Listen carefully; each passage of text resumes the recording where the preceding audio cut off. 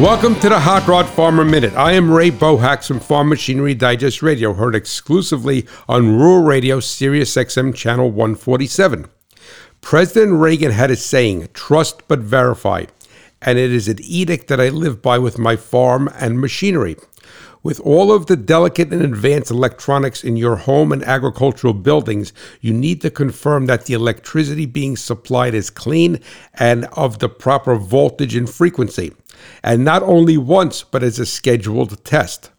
Do not think that you need an engineering degree, though. Simply invest in a meter that could read all three, and verification will take less than a minute.